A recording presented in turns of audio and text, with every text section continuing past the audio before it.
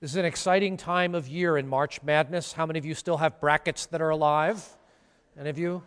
I was a little late getting there, so I missed the deadline to get mine in. So I've already seen teams that I thought I was going to be predicting have already fallen away, so maybe it's better that I just bowed out in advance.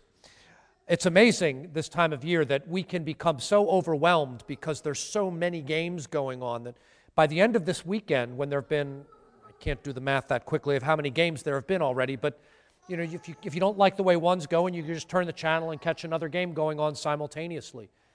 And at the end of the weekend, I suspect that not too many people will be able to say a lot about particular moments of particular games because it'll all start to run together as just, I saw a lot of great basketball, but can't really tell you any one or two plays that really stand out as significant. Though the papers all, you know, they give us the best snapshot from every game and all those kinds of things, but even they all start to run together. It's what happens when there's so much information and so much input coming at us from all directions that we lose focus. We don't even know where to look. We don't even know what to pay attention to.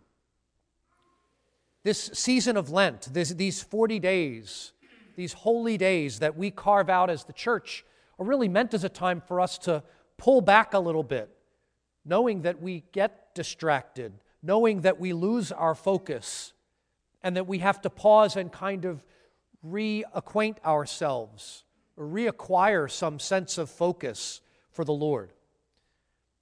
I went to the eye doctor earlier this week for my, I can't even say semi-annual checkup, because when I went in, the doctor reminded me that it had been like 5 years since I had been. So we were doing all the vision tests and everything, and you know, all that, you know, is this one better or this one better? Tell me when this comes into focus, and one or two, and all of that stuff. We got to the end of it, and he said, well, your prescription's actually weakened a little. Your eyesight's getting better. And I scratched my head. I thought, did I tell him the wrong things? Can we go back and do it again? That somehow I just said 2 instead of 1, or vice versa. And I said, is that kind of odd? Should we do another checkup of this?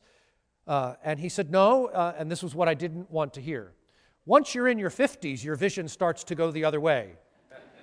And I said, well, timing is everything. So, but we need these moments to refocus and to test and make sure we have the ability to listen and to pay attention.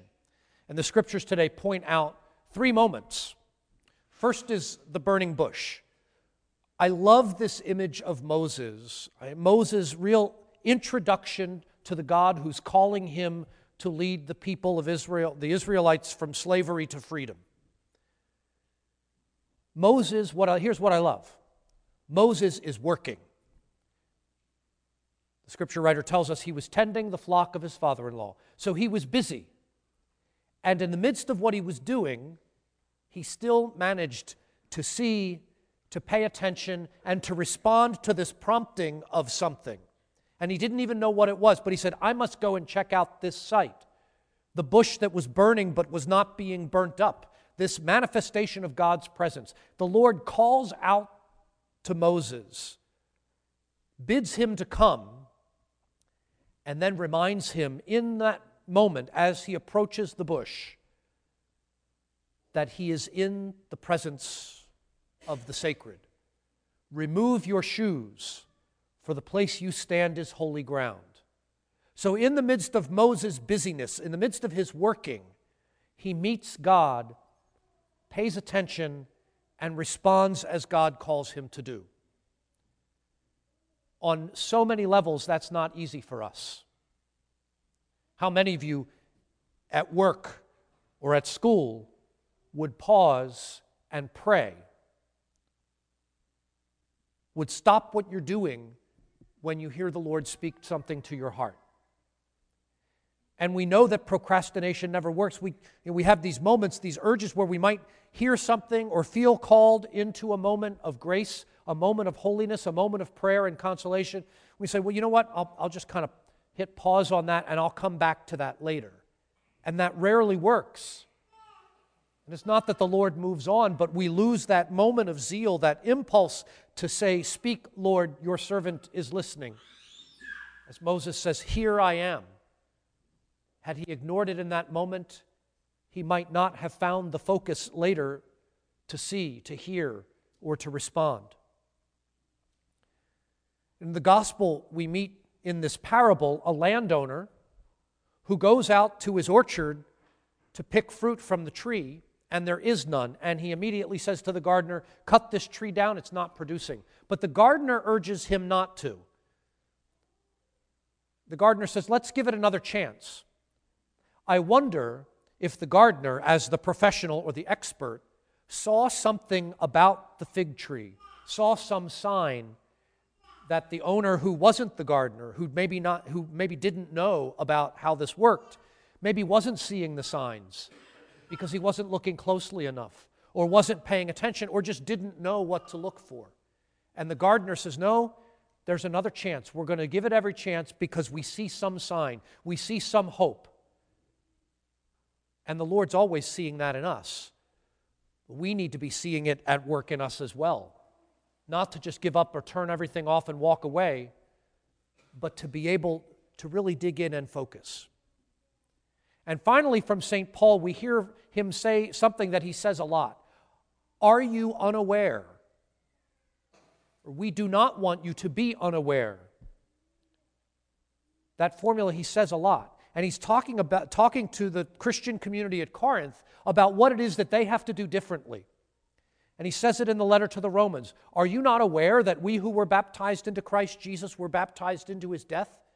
Do you not know that this is what this life is about? And he says elsewhere, I think it's in the first letter to the Corinthians, we do not want you to be unaware about those who have fallen asleep, so that you may not grieve like those who have no hope. And St. Paul is always trying to point out something, trying to cultivate awareness. That's our real call today. A call to be aware, to pay attention, to see what God's doing in our hearts, to see what the Lord's doing in our midst and what the Lord needs of us to make his grace present and active in the world. A call to attentiveness, a call to focus. And in the midst of the din of everything vying for our attention in our world, some of it quite legitimate and quite necessary, we have to still be able to discern where the Lord is speaking to our hearts. Often that tiny whispering sound that's almost imperceptible. In these Lenten days, we carve out this time to be more deliberate about that.